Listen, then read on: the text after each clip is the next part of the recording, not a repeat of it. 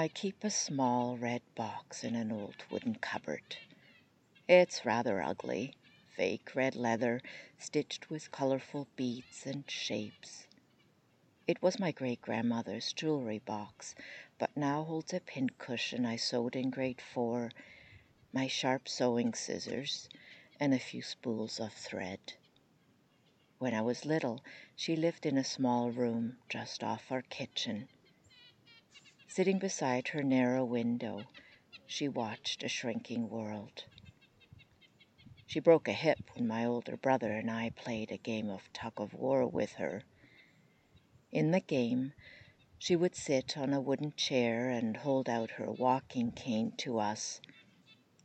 We'd grab one end and she the other, all of us pull as hard as we might. At some point, she'd let go, and my brother and I would tumble backwards, laughing. One afternoon, however, she didn't let go of the cane, and we pulled her out of her chair and broke her hip.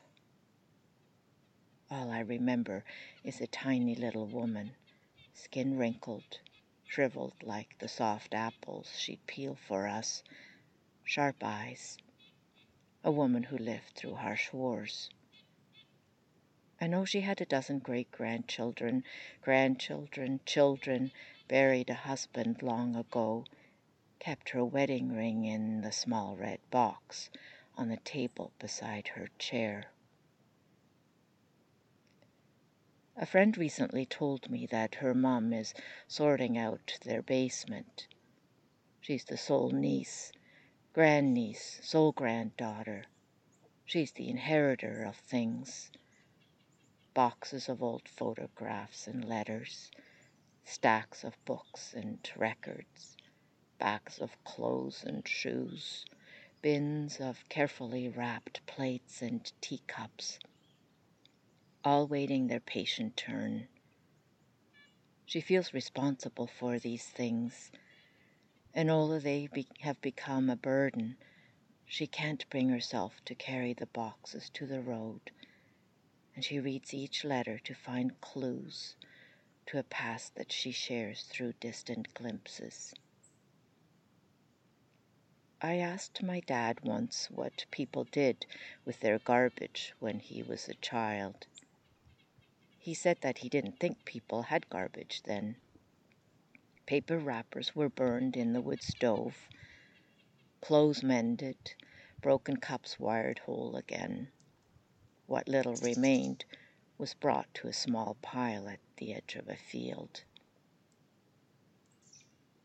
Years ago, I broke a pale yellow water pitcher that I'd received from a close childhood friend. We'd lost our connection, but I kept the shards in a drawer, feeling pangs of regret and guilt for my carelessness. I asked my mom how I might fix the pitcher. She suggested I repair my friendship instead. Ajahn Chah, a respected Buddhist monk, told this story. Do you see this cup?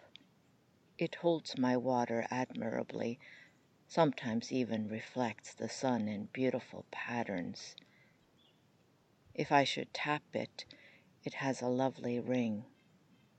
But when I put this glass on the shelf, and the wind knocks it over, or my elbow brushes it off the table, and it falls to the ground and shatters, I say, of course, because for me this cup is already broken, and every moment with it now is precious.